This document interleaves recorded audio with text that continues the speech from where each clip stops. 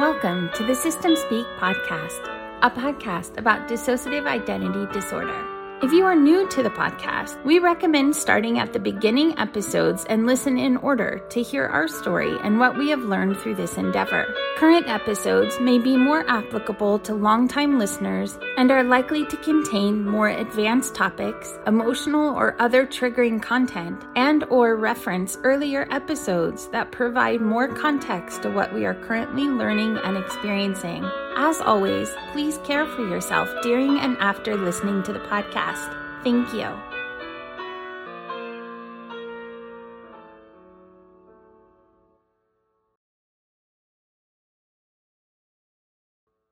I want to talk about what happened at the end of the retreat. Do you really want to talk about it? No, I do not. That's what I thought. And also, I don't want to invade anyone's privacy, but I also think that it was a really good example of dissociation.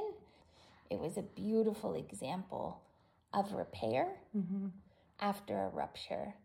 And so it feels important to share for transparency in the community, and it feels important to share for the modeling of the gift that we have given each other as a group. And I know it's just you here now, because you live here. Hello. Hello. So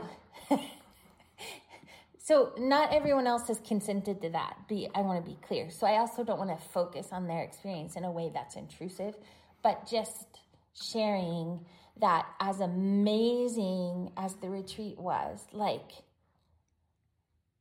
people prepared for it so intentionally. We prepared to offer it so intentionally, and people were so vulnerable and participatory when we got there that things went very deep and were just profound, like life-changing. I don't know how to even express that experience for people who did not get to come or experience that yet. But it was an incredible experience. And that is still true, Yes. which I think is something that is an example of that growth, that even though we had this hard night, that weekend is still a good thing. Yeah. Like it felt at first like, oh, the whole retreat is ruined after these beautiful days. But that's not actually true. And with repair, not only did those hard moments become an opportunity for growth, but we reclaimed what was good, and we get to keep that, and that feels important. Yeah. And such an important part of like healing from any trauma, right? You don't have to throw out everything that was good. You get to reclaim the parts that are good for you. Not of trauma, but Of life. of life around trauma, right? So this is hard for me to talk about because I caused the trauma. I was the perpetrator. So how fun is that to say out loud? You're already making a face. I know, because I don't like the word perpetrator, because that implies intention or maliciousness, and that was not what happened. You were a human that made a mistake in a relationship or relationships, then that's what naturally happens. You were not the same as a perpetrator who does it intentionally for their own benefit at the expense of others. Right. I think the heaviness that I felt was I didn't want to in any way dismiss or minimize the pain people experience. And so maybe I overcompensated for that with a little I'm good at guilt because of shiny happy. So there's that, right? Dante is like, oh, we should definitely be in trouble for this. So let's be in all the trouble. Yeah, he probably loved it. It's his favorite. Well done. A+ in guilt.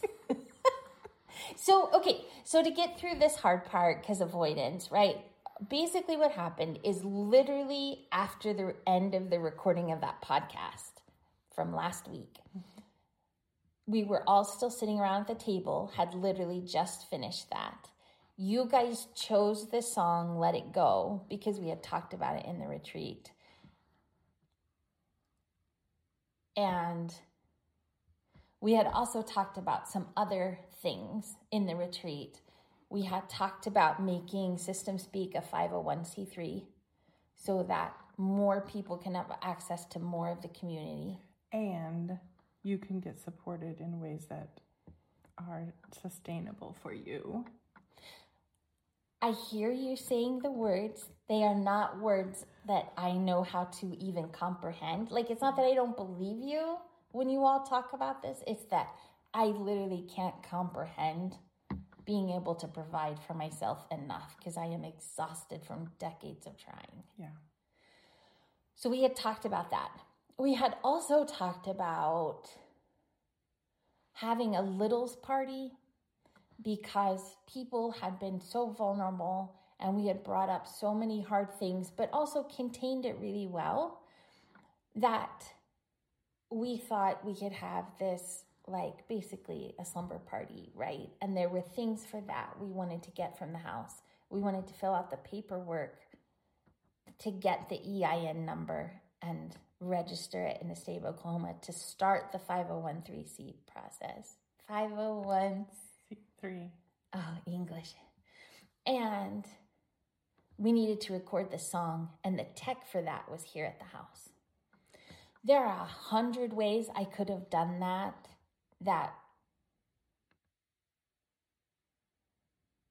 would have been easier for everyone. For one thing, it didn't have to happen right then, so that was my mistake. I could have brought everyone with me on a field trip, just as one possibility. Not that that's what anyone wanted, but as a possibility, because it was only like a mile away, right? So I wasn't even very far.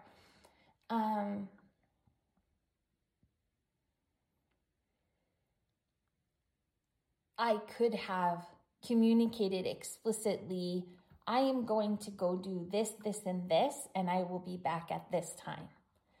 That's not what happened.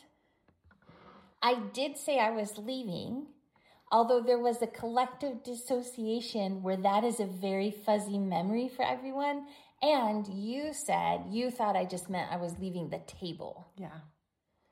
And it's funny because you were cooking in the kitchen and I literally in front of you put on my coat and waved goodbye. Right.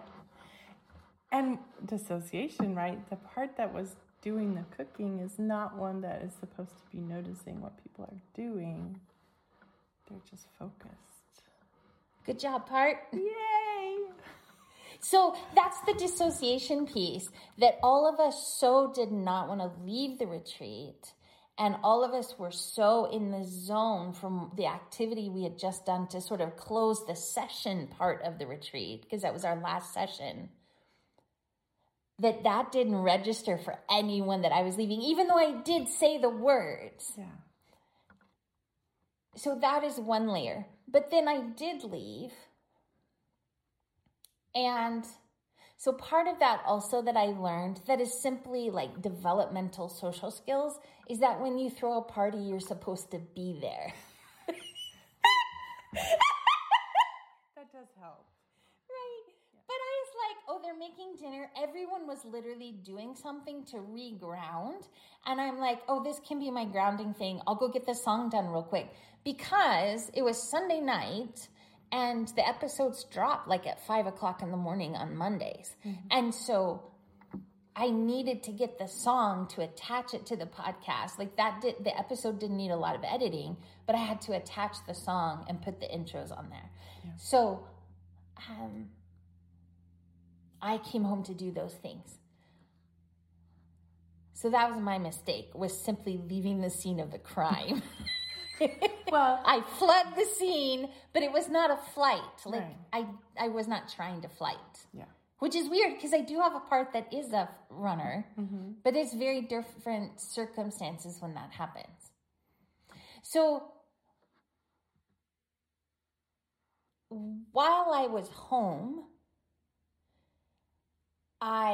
first of all, it took me like 45 minutes literally to get from the front door to the table because the children had put up welcome home signs and they had planned a whole thing. Plus, they had done similar art activities as we had while we were away.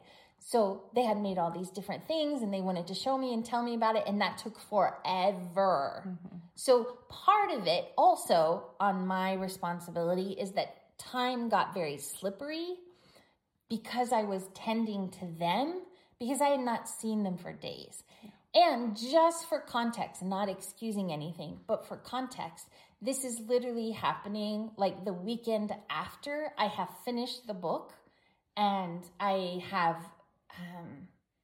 spent the days following finishing the book, finalizing the preparations for the retreat. So even though the kids are just coming off the holiday break between semesters, I have not seen them because I have been up in my room finishing the book and getting ready for the retreat.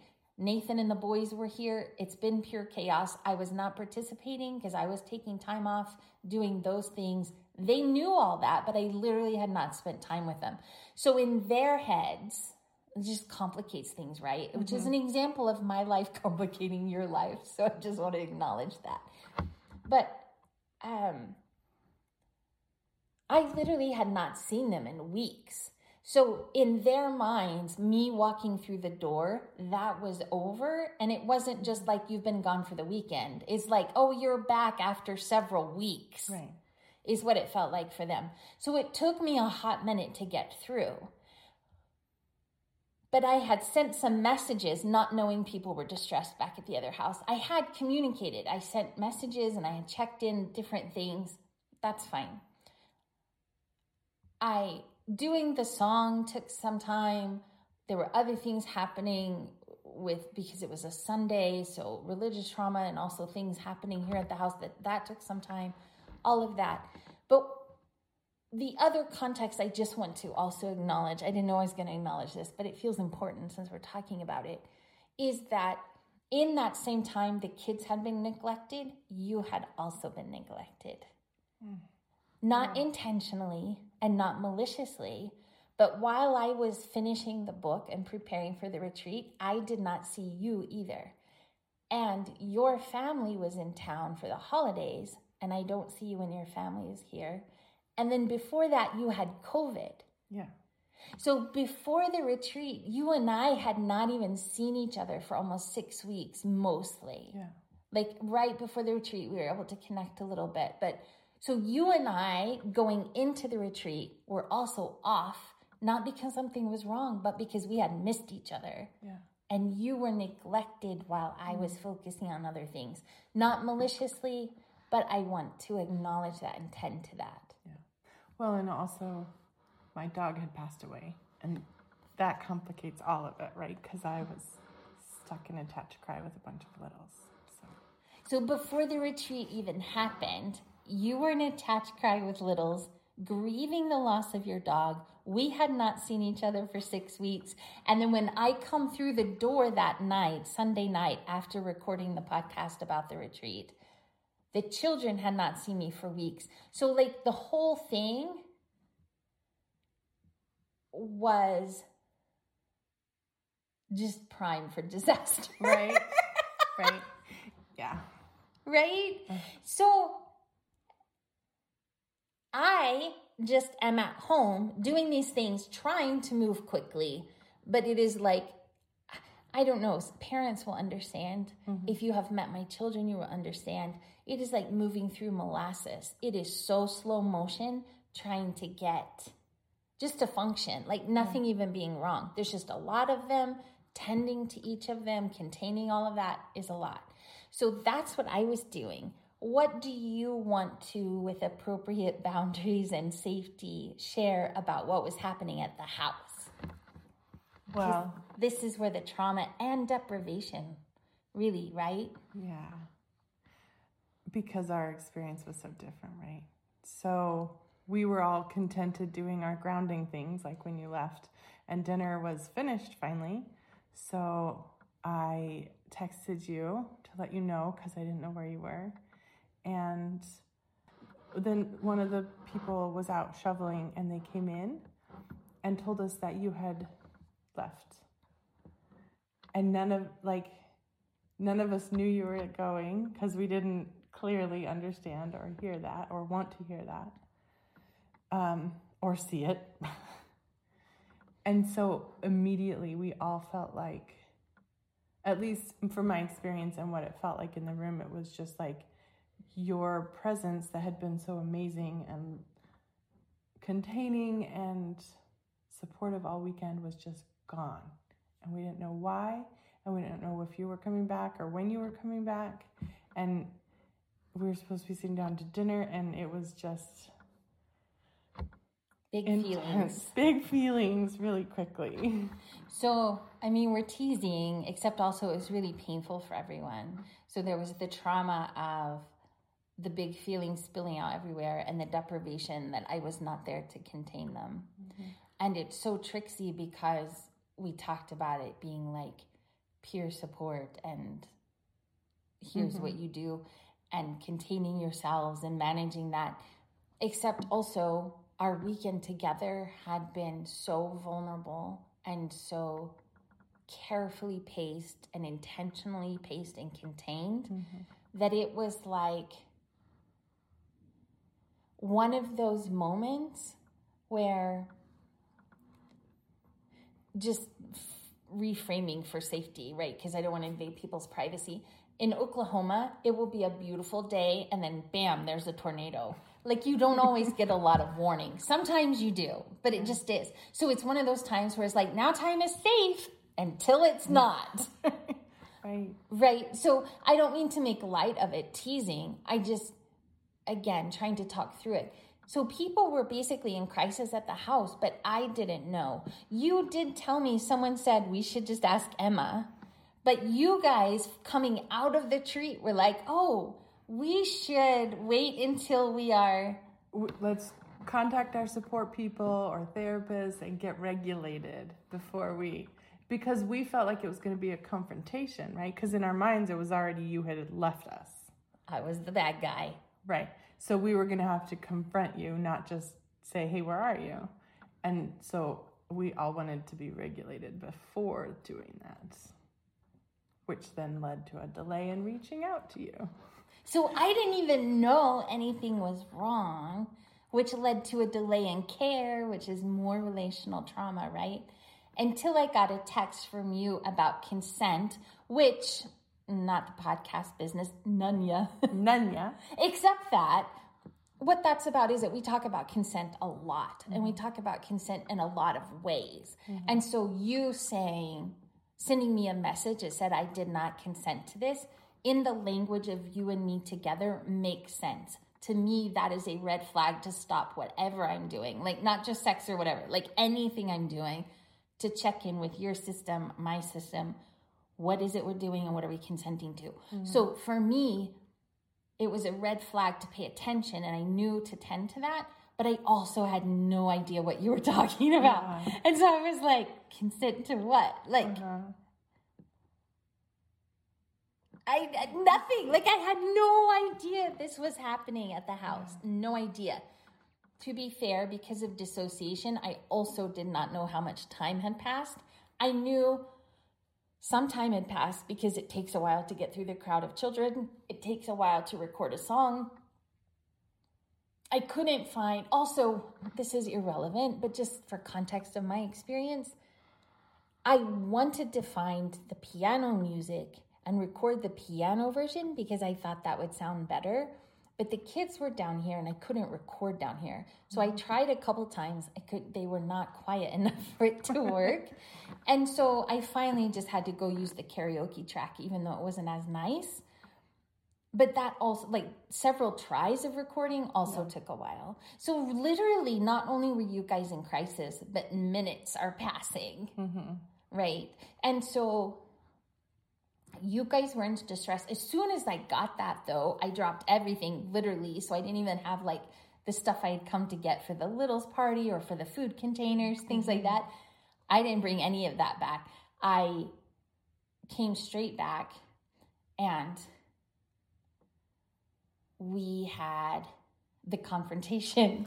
Right, which even going into it, I can't speak for anyone else, but there was a lot of hesitation on my part for sure, because I didn't want it to be a confrontation. I didn't want it to be like hey, we're all ganging up on you and telling you how awful you are, because I knew whatever had happened, there was something trauma related that was not like you were just heading out and abandoning us and didn't care. Like I knew that wasn't what was happening, even though I was experiencing that, and I didn't want it to be this like intervention, confrontation kind of thing, but that's what it was. Yeah. Well, and I felt the same thing in a different way, in that I very much wanted to tend to everyone, but also I know that harm creates an obligation, and that the people who are victims of the harm make the terms of that obligation. And so it didn't matter what was happening to me here, other than intent, right, of like I was not trying to cause harm. But other than that intent, what like some hard things happened while I was here. And so I was in a rough place trying to manage that already. But that was not your responsibility, right? Like it's a fragility kind of moment of like, it doesn't matter what my stuff is because we are tending to your stuff right now.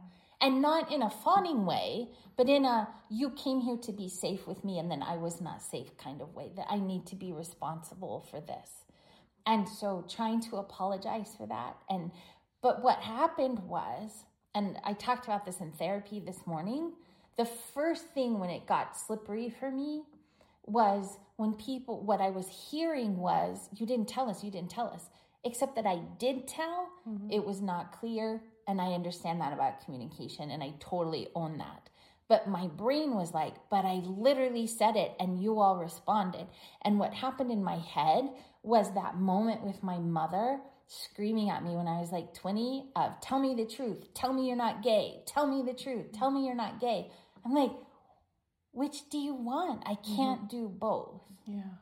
And so that was started happening. That's when I first started getting slippery of when I was being in trouble, rightly so, for not communicating, except also I had communicated, except also it was not in a way that it was clear for people. And communication, I know as both a therapist and a deaf person, is the message that is received. Yeah. So it doesn't matter what I said explicitly. It was not delivered in a way with details and context that people received it. So it doesn't matter what I said, I did not communicate, period, right? And so trying to tend to that while also honoring the truth of I thought I had was tricksy.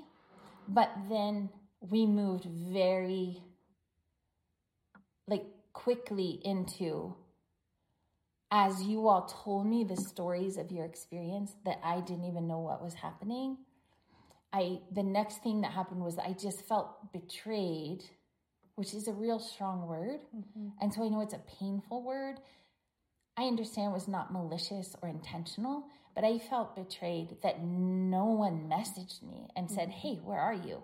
Before things escalated to that, like in my heart and my spirit, it was like in our relationship or in the relationship, even through the podcast of the last 10 years, why would you think I was a person that would do this?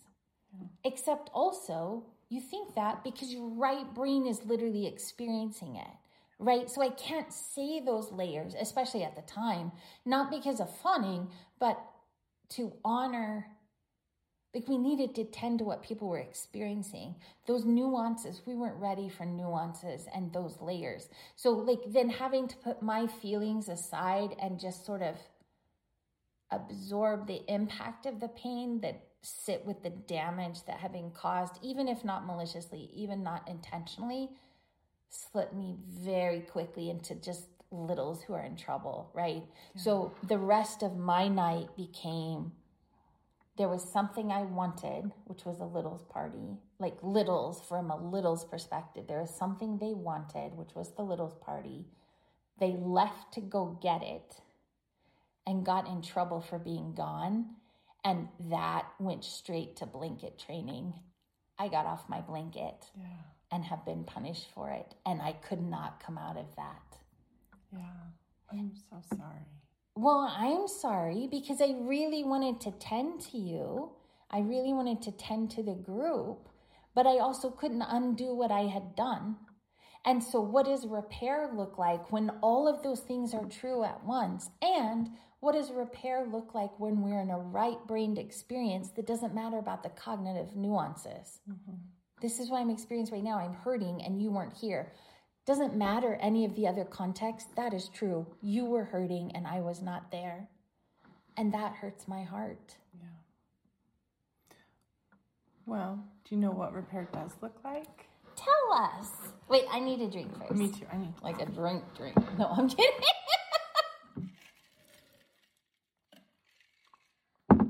Okay.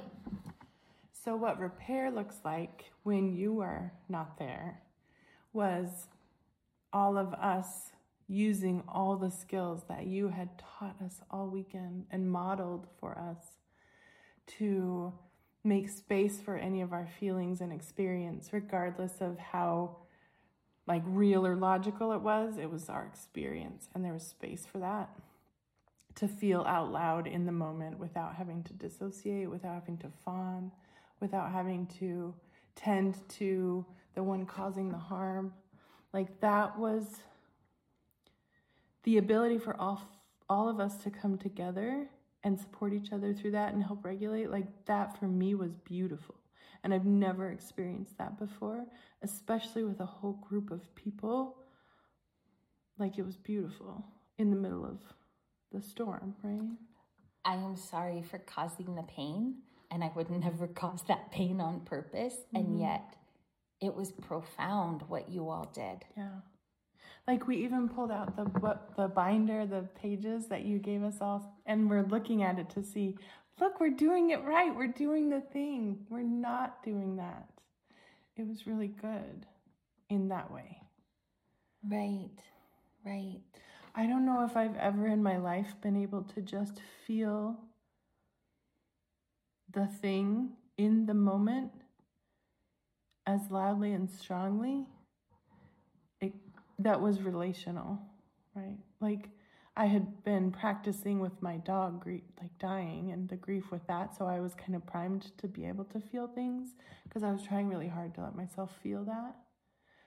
But I had never been able to feel that in a relational way, like when there was harm relationally.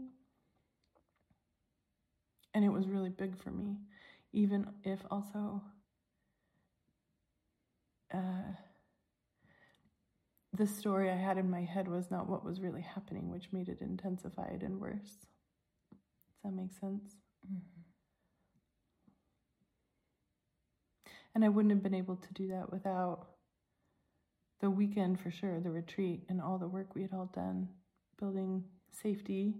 And then even further back, just the years of listening to your podcast and hearing all of the information and practicing all the things.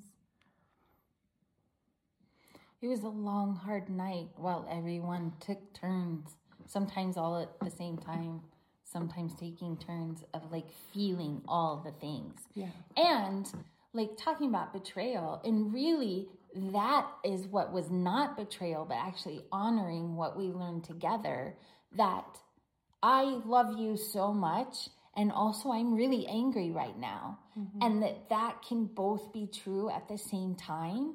Yeah. And also not cause more damage of, I am just feeling this and I have a right to feel this and I'm going to hold on to this and express it.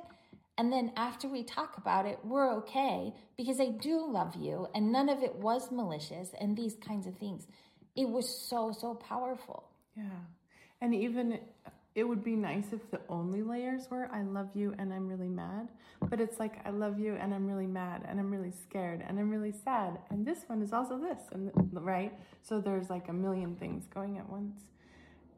But I don't think anyone had to go to like fight or flight or freeze.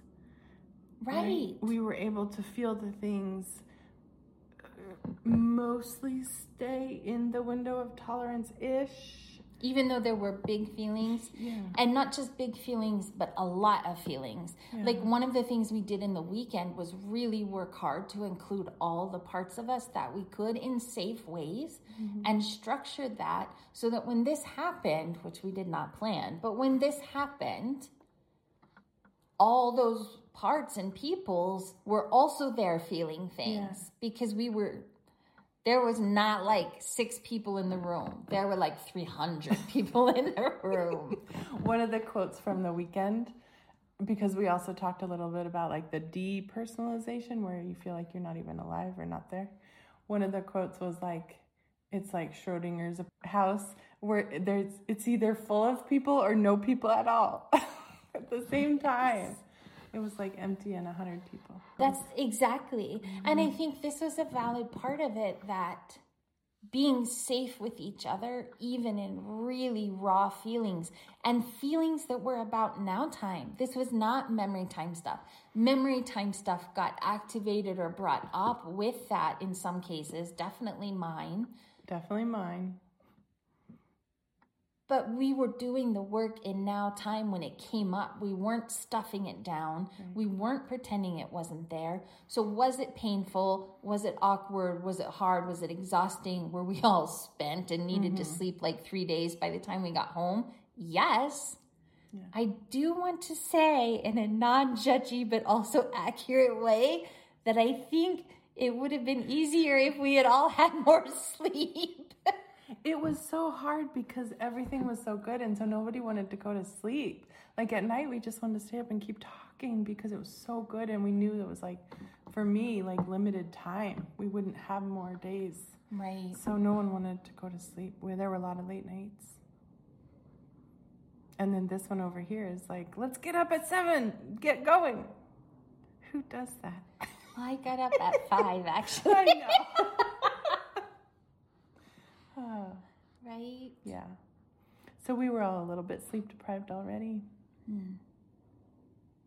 Well, and I think that's also another time I really want to acknowledge that you and I have been disconnected for those weeks before, because the same thing, if we had been attentive to each other in the weeks before, I think that would not have been as big and we could have clarified more easily as well. But for you, when I left, it wasn't like, part of me is like, you betrayed me. Why didn't you just send me a message and say, where the hell are you? Right. So like we talked about that later, not that night, but later we were talking, like I felt this like betrayal, not that I needed something from you that where you're not, but are we not in enough of a relationship that if I went missing, you would be like, where are you? Like for me, that scares me because sometimes I do go missing. Yeah. Like it's a valid question. And also in your experience, I had been gone for 6 weeks. So it wasn't just like she's gone again or she's gone right now. Emotionally is like she's still gone. Yeah. And I'd been practicing really hard, like giving you that space because I knew you needed it for the book and for all the things that you were doing. So I was trying really hard, probably too much at giving you space and respecting that and not telling you that I needed you. And then when you finally did, like during the retreat, you did say the words and I was like, I can't now because we set boundaries and I'm not supposed to move them. Yeah. And it was a time maybe if we had more practice at that, I could have been more flexible in boundaries at that point. But because we were so new to, I couldn't yet. And it was painful because I knew I was hurting you. So that was also happening in the retreat. And I know people pick up on that. But that balance of we want this to be healthy and to be healthy, we have to go through the steps. And it was painful not to rescue you, which again left me in the perpetrator role. And when I say that, I know I agree what you're saying about that it was not malicious or intentional in it, like a harmful way. I think what I'm thinking of when I use that word is like the triangle. Oh, yeah. The drama triangle with rescuer and victim and perpetrator. Yeah. I was absolutely the harm bringer. And when I wasn't there to care, then I was also the one not refraining because I wasn't there, but I was not depriving. Yeah. That is hard. Yeah. The good news is we had preemptively said before you come to the retreat, you need to already have an appointment with your therapist immediately following the retreat. And I think that saved everyone's lives. Yeah. I mean, yeah. Except mine, I also went inpatient for the week because it was devastating. Mm-hmm. It was devastating that I had caused people harm. And I think I was othered by default, not maliciously, but I was excluded from the repair and the healthy confrontation, not because people were excluding me, but because I literally wasn't there. Mm-hmm. My experience was very different, and then I went through it alone. Yeah. Because which is by default a natural consequence, not something people were doing to me. So I didn't get that care until I got to my therapist, and could not. It was more important. I couldn't even get to containment. It had gotten so big so fast. I had to focus on safety first. And I am safe, and I did all the right things, and that's why I'm safe. So even though I don't necessarily want to talk about that more, I'm also not ashamed to talk about it because I followed my plan. Mm-hmm. And that kept me safe. And so, now a week later, here we are, and I had therapy with my therapist yesterday and finally talked through and even learned, like, I'm angry. Why are you angry? I don't know. Anger points to injustice. Oh, okay, well, what is that about? I think you were betrayed. Wait, what? Yeah. And then looking at and using the word betrayal, not because you all are malicious or trying to harm me, but because in real life, in memory time, there are betrayals I need to look at. And if I can't say the words for what it is, I can't do it there. Yeah. So doing it here where it's safe, even if also nuanced, and I understand cognitively it was not intentional or malicious, then it gives me the skills. That is my repair for me in memory time. Yeah. That now as I do this therapy work, I can use the word betrayal and I can recognize that feeling, and I know another purpose of anger, that I'm not bad for being angry, that my anger is valid just as much as your anger is valid. Mm-hmm. And that we were still safe with each other even in anger. Yeah. That's huge. It is. It is. I had a thought and it was gone.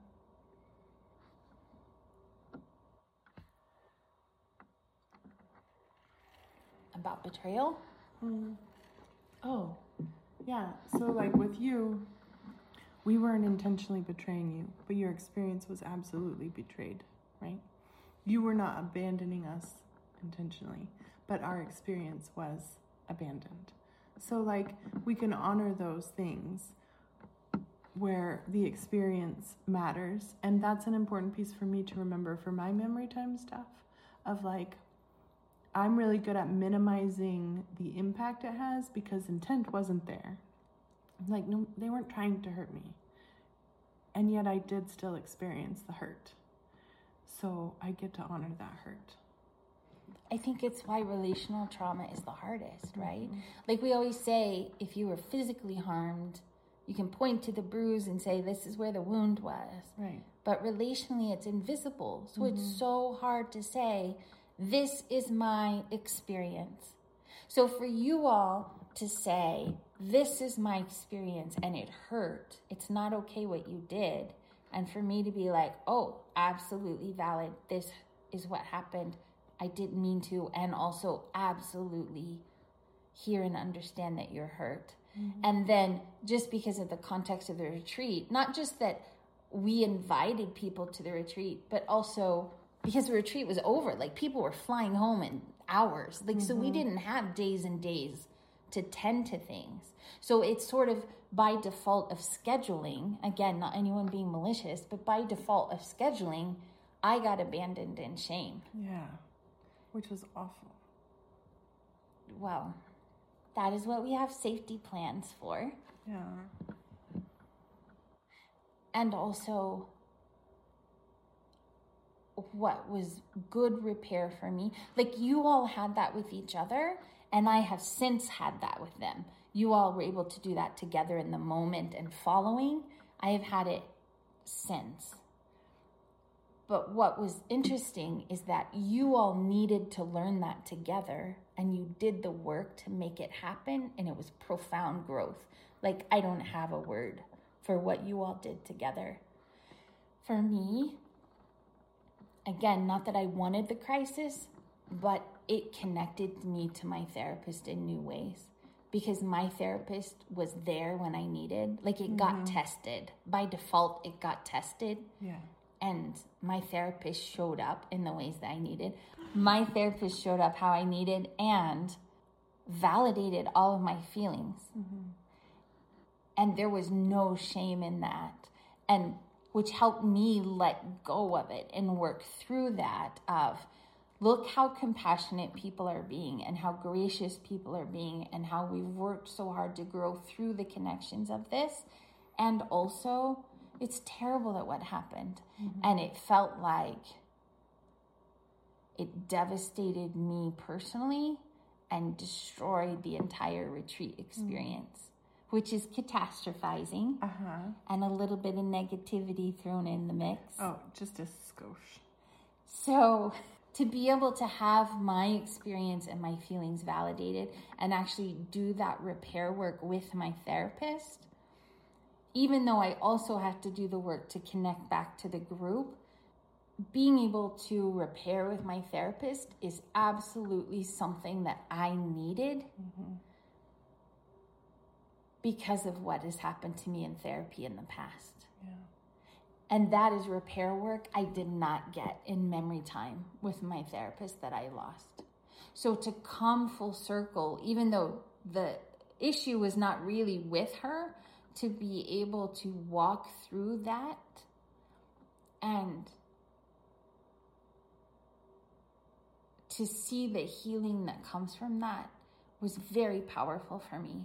So when you guys are posting on the community about we had each other and we did this together, and not in a trauma bonding, like specifically not trauma bonding, because we had talked about it and looked at that. We pulled that one out that night to make sure we weren't trauma bonding. Right? Well done. Well done. You all did it beautifully. And then people are like, we hope you can come full circle, Emma. We hope you can take something delightful or good from this or whatever. I did. It just took a different shape. Yeah. Which makes sense because I was on a different side of it by default. And I think even though we were all together in it, we still each had different experiences and different areas we were growing. So I know my experience is different than some of the others, which means there's, of course, room for your experience to be very different. My experience was inpatient for the week. Yesterday, coming home and seeing my therapist, talking to my therapist again today, and finally today, being able to pull out my art projects and say, after this session, I did this one. This is what it was supposed to portray. And here's what it showed me about myself. And then cry for 20 more minutes again, just for good measure. Can I go back to a piece, and we might have to take it out, but it's coming together for me in a way I hadn't before, and I don't want to lose the words. When you were talking about with your therapist being able to have your experience validated, I think that's a piece for me maybe of so many times in my life, my experience is invalidated, even though like everything in me tells me I'm not wrong, but I have to wear that shirt of I'm wrong and you're right and it's okay, I'm okay, I'll be okay for you, to not lose the relationship. And so for me, it's almost like in my mind, I have to hold on to my own experience so I'm not hurt again or foolish, but I can't let anyone know that that's my experience. And then the story gets really rigid and like I don't have any reality testing with it because, there's no space for it. So then it's just, this is what I know and I have to hold on to it, but I have to hold it in really tight inside because there's not going to be space for it out there and I'm just going to be wrong. And that was completely different this time, which has really been helpful. Does that make sense? It does. It does. And we talked about that since, in how even our relationship, to be real, we have to be able to do that, to say the things and to feel the things for it to be real. Mm-hmm. Because if I'm saying I'm okay when I'm not, then that's not authentic for you and is dysregulating even physically, because you know something is wrong. Right.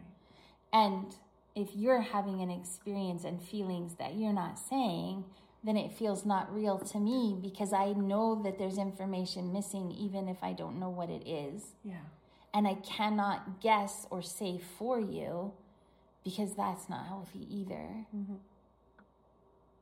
So for us to say the things and feel the things is everything. Yeah.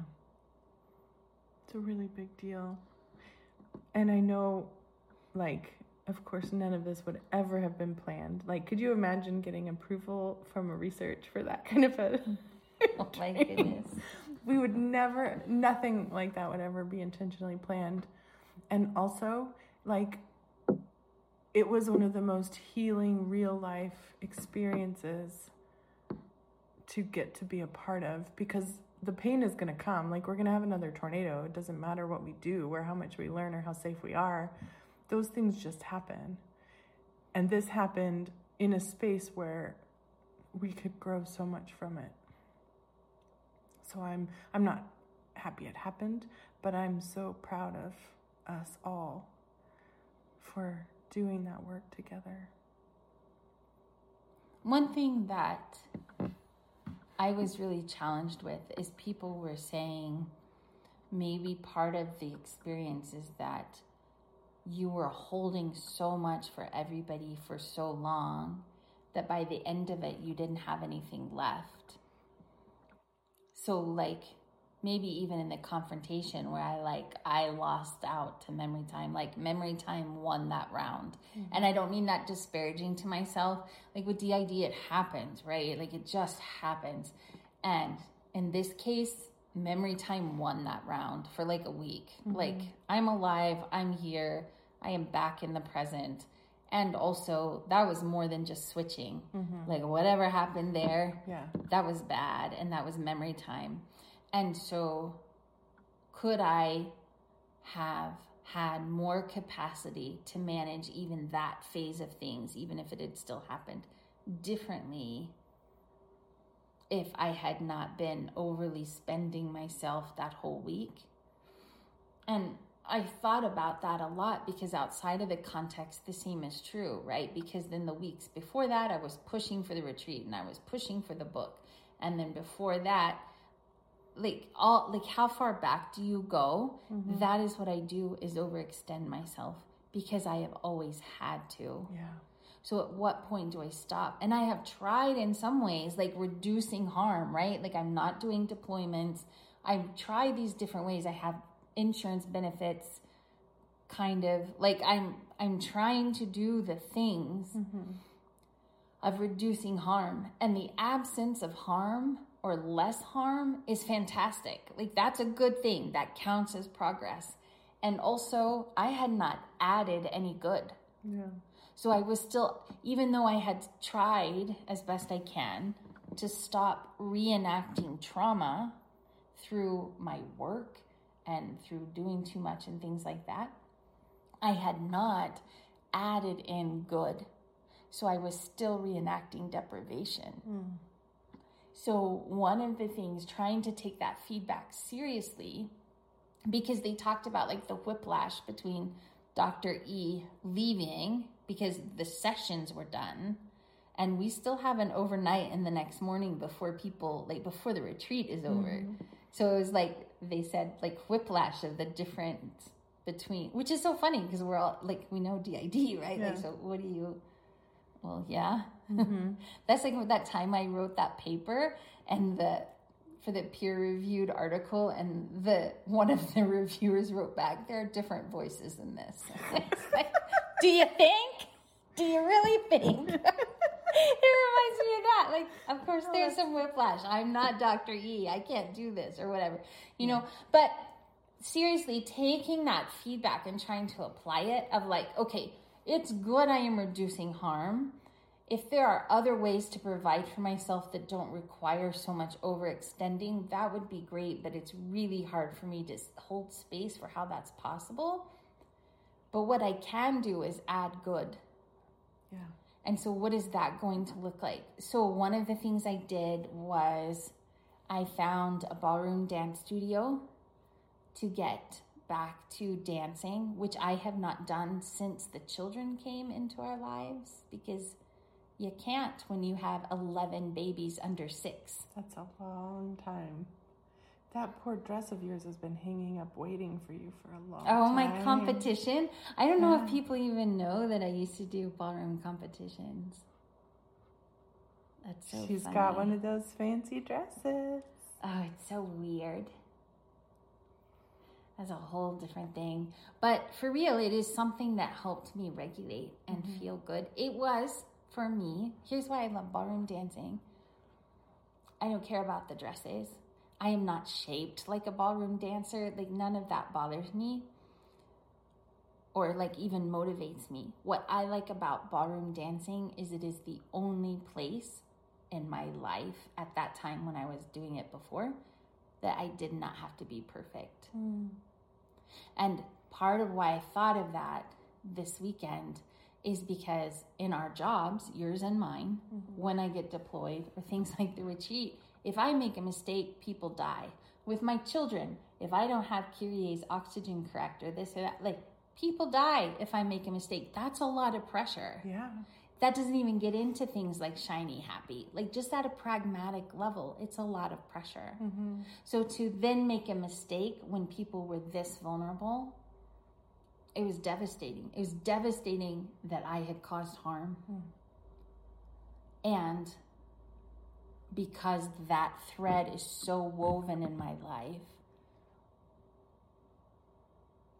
it connected to living, which is why I needed to go to the big house for a little while. I think the big house is usually jail.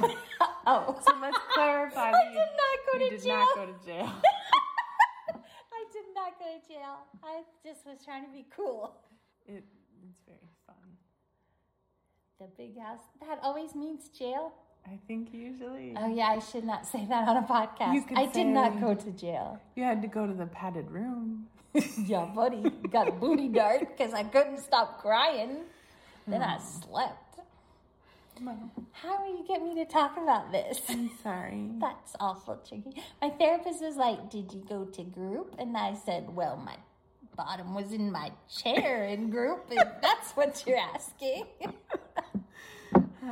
Someone went to group.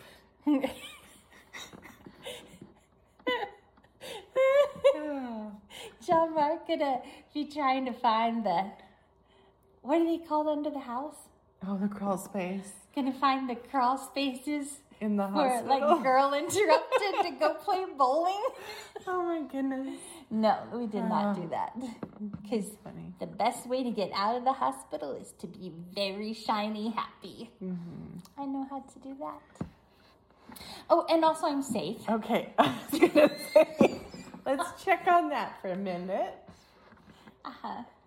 And you know how before they let you go, you have to show that you have therapy appointments, right?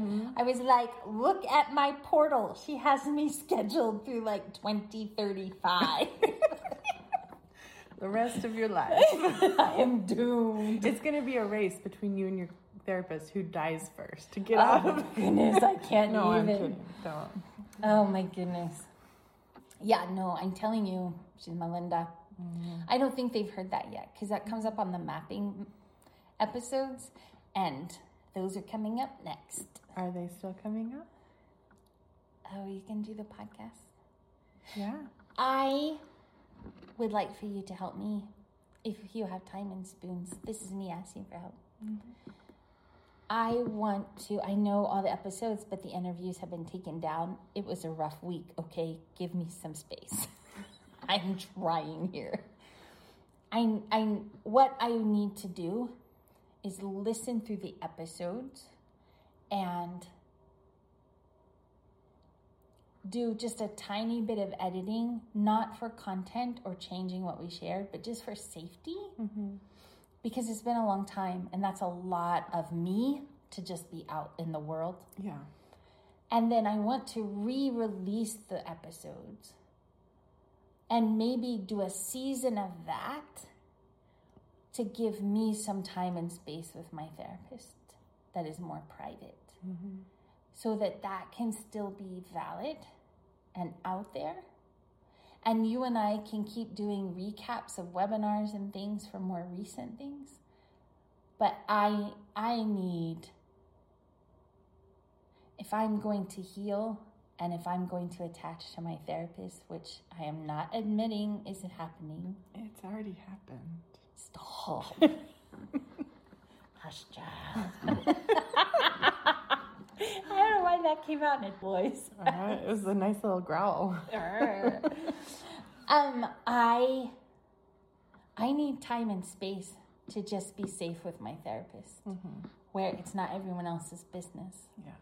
I think I can still share my process and my journey in ways that are appropriate and helpful, as long as it's still needed. And depending on how you vote, there's going to be a vote. In the United States of America. Oh, yeah, that vote. Please vote. Protect the podcast. Save the podcast. Vote. There you go. Let's make up a poster. Oh my goodness. So anyway, as long as it's safe and legal to say the things I want and need to say to continue helping people, I want to keep going. I just want it to be healthy. And because I'm really starting to dig into things with my therapist, I need that privacy. And I think people understand that and appreciate that. But also, like one of the things I learned from this weekend is it doesn't mean that what is hard is lost. Right. So I think we can reclaim all like 600 episodes that have come down. I think we can reclaim what is good and useful about them. They just need to be in context. And have enough safety for you. That's important.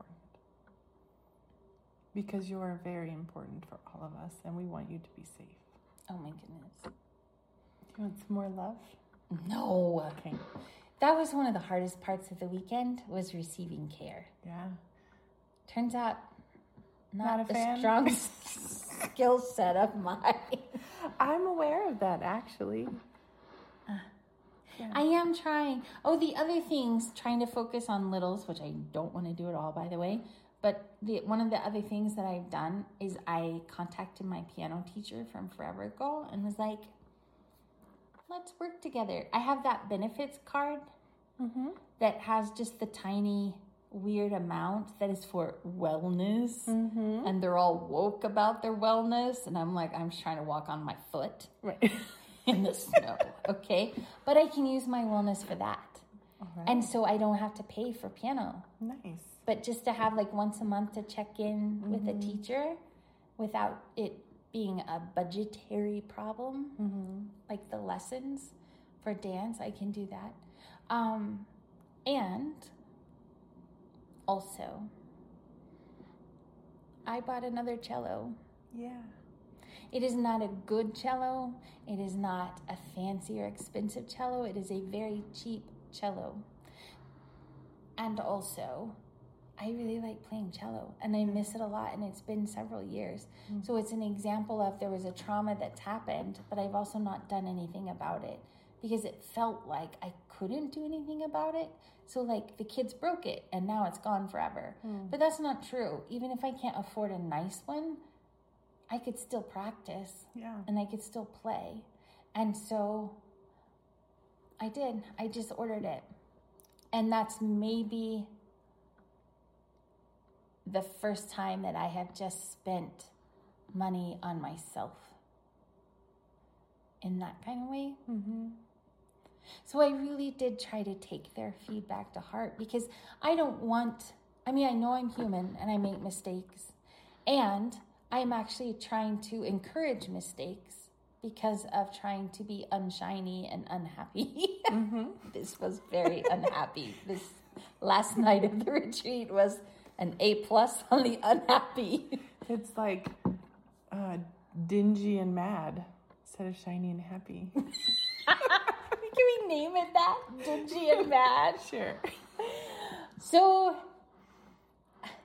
I didn't want this to happen, but also it's just I'm human. And so I'm going to make other mistakes, but also I don't want to make mistakes that happen because I'm not caring for myself in a way that would prevent mistakes. Yeah. Does that make sense? It does a lot. I think that's what people were trying to tell me. Yeah. And from me, and I think from them also, but I will only speak for me, I'm not so worried about the mistakes. I'm more wanting to make sure that all of you is tended to all the time, as much as possible. Yeah, that didn't land. I know. Even though I'm aware you said it. So like the way I physically said it, but it didn't land, and then I left the house. You all said it, and I'm aware you said it. Yeah. It's not getting in. I think you have some care busters in there. What? Yeah. Oh, it's okay. I have lots. It's good. They're going to hear about care busters on mapping. Yeah. But I needed to tend to this first. Because if I can say this in a healthy context, not a codependent, not a trauma bonding, literally according to the chart, a healthy context, it turns out one of the things I learned in the last week, while I had lots of time to think about things in the hospital, is that the podcast is actually just a part of me. I don't mean a part. I mean, it's a part of my life, and I actually want it to be a part of my life. Yeah. And so for me to move forward in the podcast and be authentic about it, I needed to acknowledge and be transparent that I made this mistake. It caused harm. I'm really sorry. And also look at all the beautiful things that came out of being human together. Is there anything you feel like we need to say or share that we didn't? Or anything that we shouldn't have or needs to come out? I don't think so. Did we respect people's privacy? I think so. I hope so. I hope I didn't speak too much for anybody else. But I think we did okay. Well, yeah. I think it was also important for me to talk about this because I think it's happened in other ways. Like, for example, people kept getting kicked out of the community on the old site. And I'm like, it only does that if you're not in a group. Except then it happened to me and I was in a group and I was like, it wasn't that I didn't believe you, but also I literally didn't have access for a way to fix that. And so one of the things that I'm excited about the new website is that when there are problems like that, there's a way for us to help people get back in. Like when there's a tech problem, tech is something we can solve when we have access to it ourselves. Especially when you have a tech expert. The Maxpert. The Maxpert. Yeah. So I think the same kind of thing happened where I was causing harm on accident in that situation as well. And I don't know how to be like, hey, the community's better now if you want to try again. When people are like, last time I tried, I got kicked out. Well, I mean, I think you maybe just did send out an invitation for people to try it again to see that it's safer. The new website. And that you're willing to try repair with people. Clearly, because look at this whole episode. But I don't want to not know about people's pain. And I don't want to cause pain even on accident. And I know that because we have trauma and deprivation, that there are times we cause pain and don't know or don't tend to it because we don't know how or don't see it. And so one of the best things for me that came out of this weekend was not just the retreat itself, but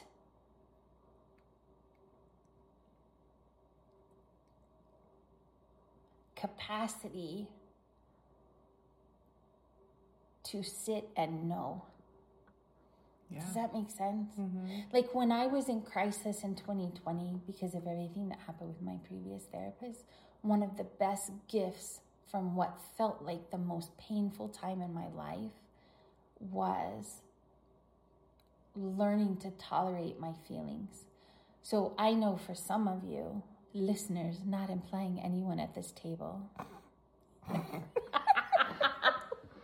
that learning to feel feelings is still new. So I don't mean to judge that or mock that at all. But when I had nothing but feelings to feel, I learned how to do that. So for me, that piece is a little bit easier in a way that it was not in the beginning. Yeah. But in this specific, I feel like practicing repair as a group gave me a new capacity that I never had access to before, like unlocked, like we leveled up. I was just going to say that, like this, for me, for feeling feelings, I feel like this was a quest in a game and I just got like 10 levels. Like I did pretty good. Yeah, you did. Right? Yeah. It feels like a really big deal. Mm-hmm. And so knowing that we can say, this hurt and was horrible pain and not okay. And also that we can move forward from it to say, I care about you and also you hurt me and it is not okay for you to treat me like that. Or like we tell the kids, we always say, this is not how we treat people we love. Yeah. How would you like to say the same thing differently? Like to be able to do that, here's the hard part that I'm avoiding and talking around, not just doing that with other people externally, but doing that internally with parts of myself of I am really uncomfortable in your presence and knowing that you are there. And also maybe it's actually possible for me to tolerate it.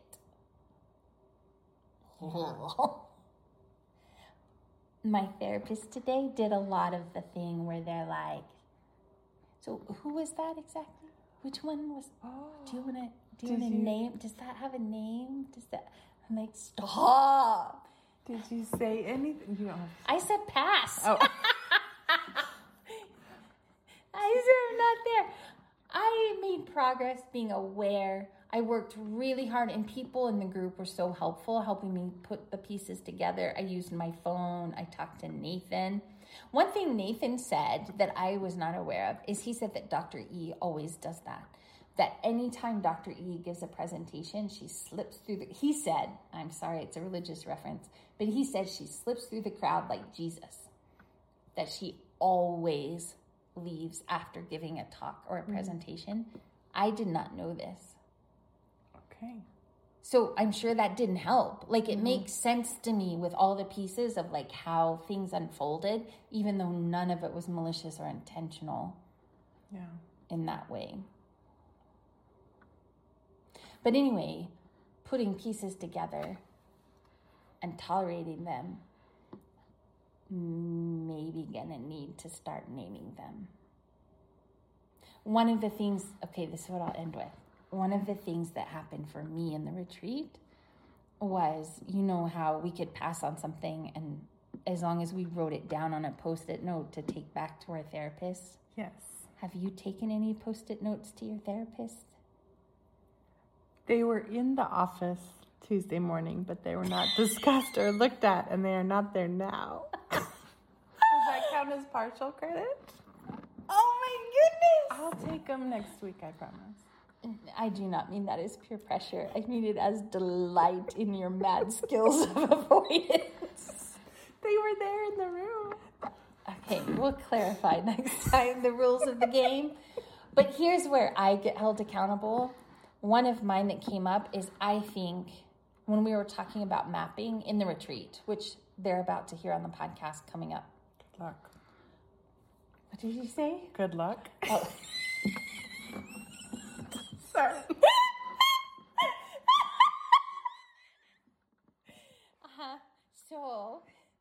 one of the things that we talked about in the mapping sessions were that mapping, sometimes therapists get overly stuck in the genogram aspect of mapping. So we talked about word clouds. We talked about those conversation drawings that we do where you have the profile of the person. And then I put on the outside what my therapist asked. And then I put on the inside of the head, like the person isn't drawn in at all. It just is, here are all the thoughts and things that came up when the therapist asked a simple question, right? Yeah. That's a way to do it. Index cards with like facts about people if you need to be cognitive or just get information, like different ways, right? But one of the things I shared was the circle notebook, like the actual, from the episode, unboxing ourselves. That will come back up. Allegedly will come back up. But I think part of what it's just time to do, and you all made me put it on a Post-it because accurate, like I got called out. I think I need to do a new notebook with my therapist. Partly because that one of the things that went wrong in therapy before was that it was so focused on the therapist. Yeah. Meaning everything was attached to it. Like she was like, it's now time if you can see me. But there's a whole lot of my life when I'm not with my therapist, right? So what happens then? And then when I've lost my therapist, what does that mean about now time? Right? So that was actually really dangerous. So my circle notebook, which is like our notebook with all the questions that everybody who could and we had access to over time answered. So to like fill it out took like 5 years and it's still not complete, but it's very focused on that therapist and it's very focused on things that were happening at that time contextually that don't necessarily apply now. So I think it's really just time for a new notebook. Yeah. So that's on my list of things that also did not make it to my therapist yet. Okay, that was a lot. It was a lot. But it was important, I think. I think I came away with muscles at some of the content of the topics that we talked about that I had only sort of dabbled in before. But now I feel like I have muscles for this. I have muscles to set a boundary. I have muscles to say no. I have capacity now to say, I feel angry. I have, what? I feel betrayed. Maybe that one. I feel betrayed. Yeah. And also relational muscles that I didn't have before, to share space with someone, to tolerate my feelings and their feelings at the same time, to connect in healthy ways even when hard things are happening, so that it's not trauma bonding, so that it's not codependency, and holding ground for health, for growth. Like, it was life-changing for me, even if the last night was also really, really hard. Yeah. And one of my favorite things people keep pointing out in the community, in that group, is that even though I felt abandoned, that no one just even checked in with me, and you all felt abandoned because I was physically gone, and all of that, like, completely valid, all of that. And also, we have not abandoned each other since. Right. Like, we have stayed with it. We have had the hard conversations. We have continued to connect. We have found new ways to try to stay connected and continue to talk that. And the growth in that relationally is huge. Yay, us. Any feelings about what you took out of it with a rupture?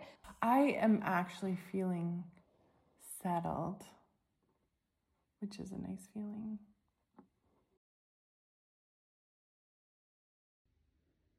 Thank you for listening. Your support of the podcast, the workbooks, and the community means so much to us as we try to create something together that's never been done before. Not like this. Connection brings healing, And you can join us on the community at www.systemspeakcommunity.com. We'll see you there.